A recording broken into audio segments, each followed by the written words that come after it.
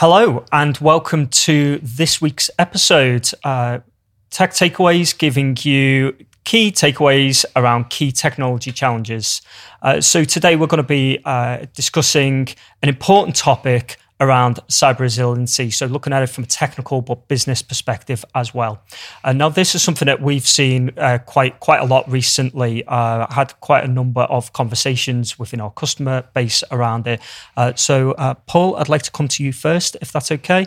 Would like to just spend a couple of minutes just explaining what it is that we mean by cyber resiliency. Yeah, thanks, Chase. And first comment is, because I only come for the bite-sized chunks. In your intro, you didn't say bite-sized chunks. Sorry, we're mixing it up this week.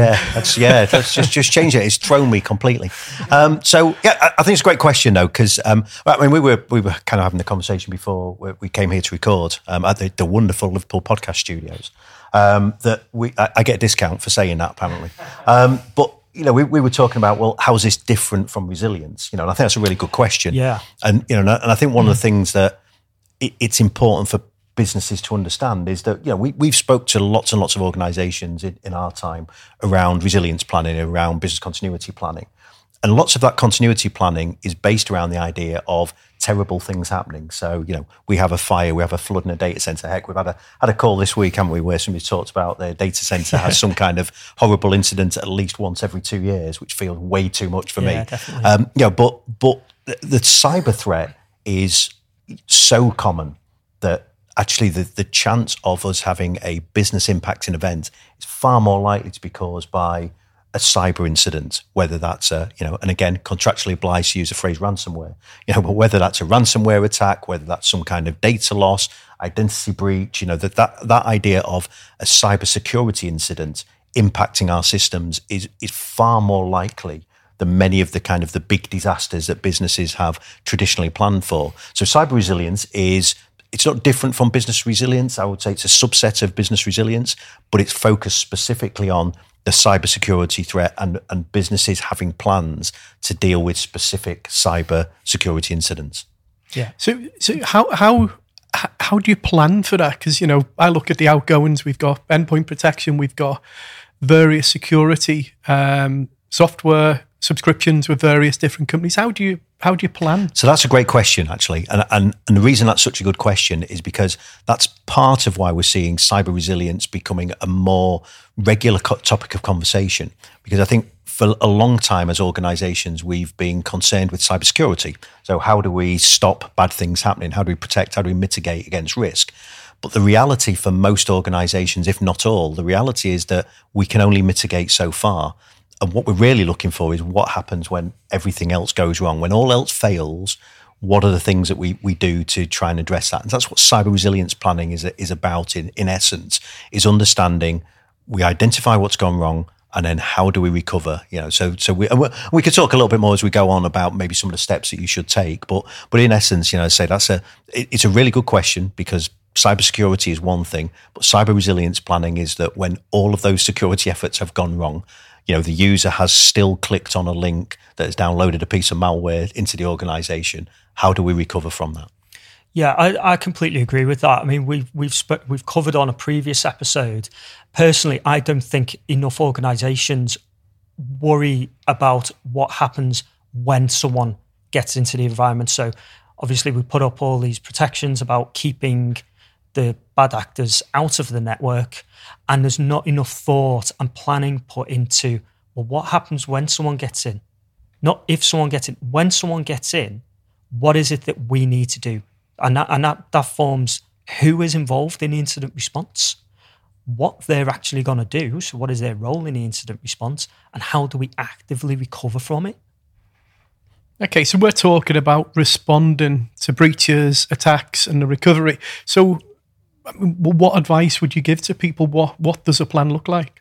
So I think there's whenever you're doing any kind of planning like this, there's a part of understanding the basics first. So one of the things that you want to be doing is understanding where the risk lies. So it's a little bit about doing some risk assessments. So you're looking at kind of key systems, what key systems could be impacted, and then what does impact look like? So, if you've got you've got your main manufacturing system, and that main manufacturing system, because of a cyber incident, is no longer available, what's the impact of that on a business? And this is no different actually from general IT-based resilience planning. If those systems are no longer available, what does a company organization need to do about this? And you ask all the same questions as well. You know, how long can I afford for this to be down before it's not sustainable?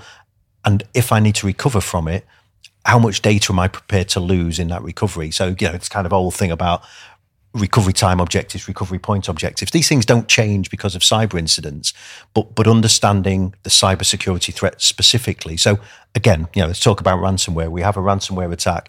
It goes in, encrypts a whole bunch of our data. Maybe we lose some data as well, because that's what the modern ransomware attack looks like. Yeah. How do we recover? You know, what are the steps that we need to go through? Who do we need to call upon to help us to do that? So have we got an incident response team? Is that an internal incident response team? Is that an external incident response team? Do we have access to cyber insurance to help pay to deal with the problem? You know, so these are the kind of things that you start to think about. So, you know, that's your starting point. Where's the problem? If I get those kind of systems impacted, what's the wider impact on a business? And actually, what do we do about that? You know, how do we communicate that to our staff, to our suppliers, to our partners, to our customers? You know, how do we make sure we do that? If we've had a data loss incident, who do we need to tell? Do we need to report it to a regulatory authority? So these are the things that you should know within a plan. You know, and these are the things that stop businesses recovering more quickly from cyber incidents, because what will tend to happen is that they maybe don't have these plans specific around cyber. And then when an incident happens, it's everybody's head's on fire and they're all just running around shouting at each other. And at some point we'll hopefully get to recover, but maybe could have recovered more effectively, could have recovered more quickly. Okay. So I naturally think of disaster recovery planning.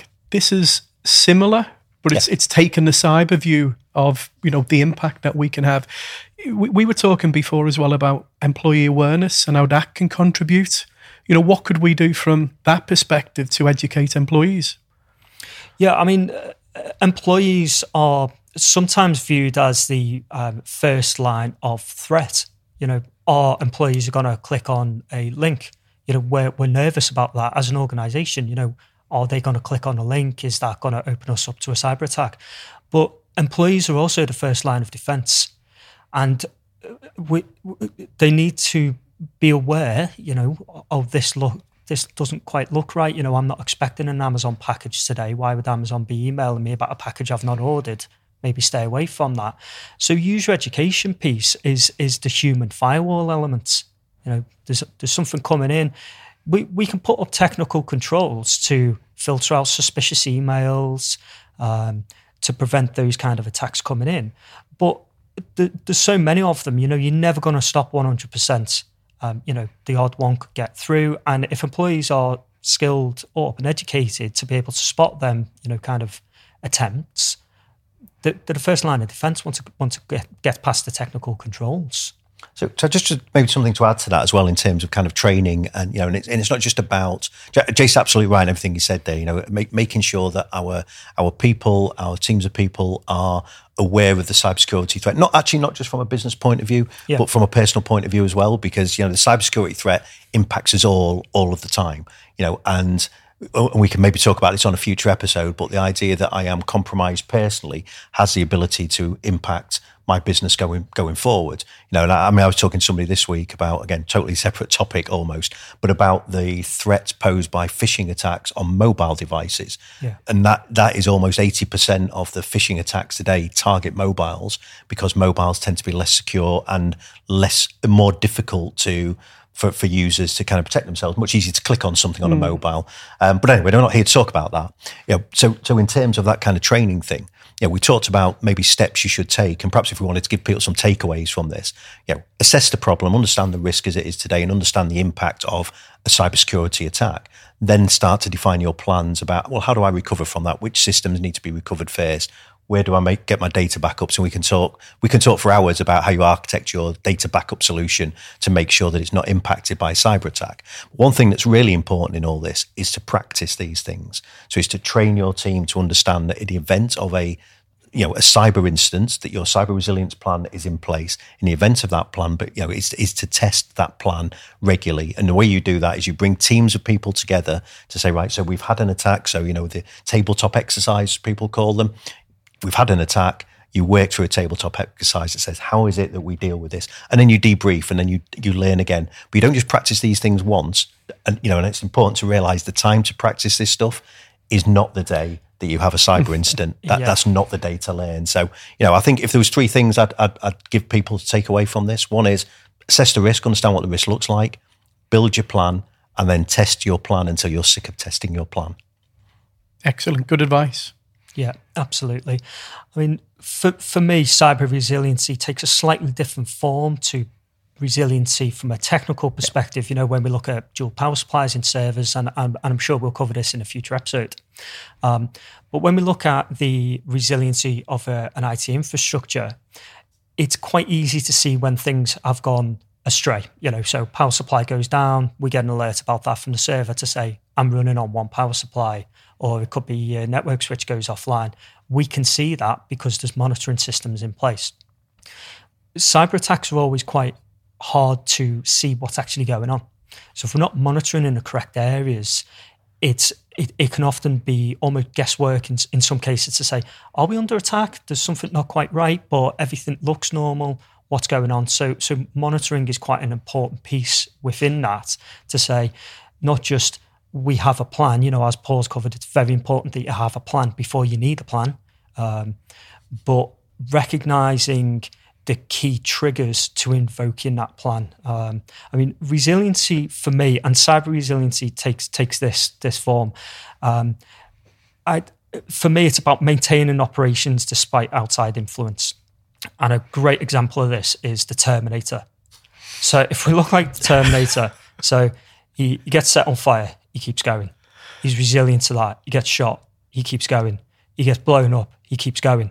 And at the end of Terminator 2, for anyone that's not seen the film, it was in 85. There's no spoilers. Spoilers. At the end of the film, it looks like he's offline, and for a split second he is, but he quickly resumes operations and gets back to his normal operations, and that kind of summarises that. I think that's quite a nice analogy to say, okay, if you're offline, how do we make sure that we get online and operational as quickly as possible? And having that plan and that monitor in place really helps with that. You were determined to get your Terminator. Yeah, and I think just a quick note, James Cameron, if you're watching, we've already got that idea copyrighted. So Terminator, the day of the cyber resilience plan, that's ours. It's a blockbuster.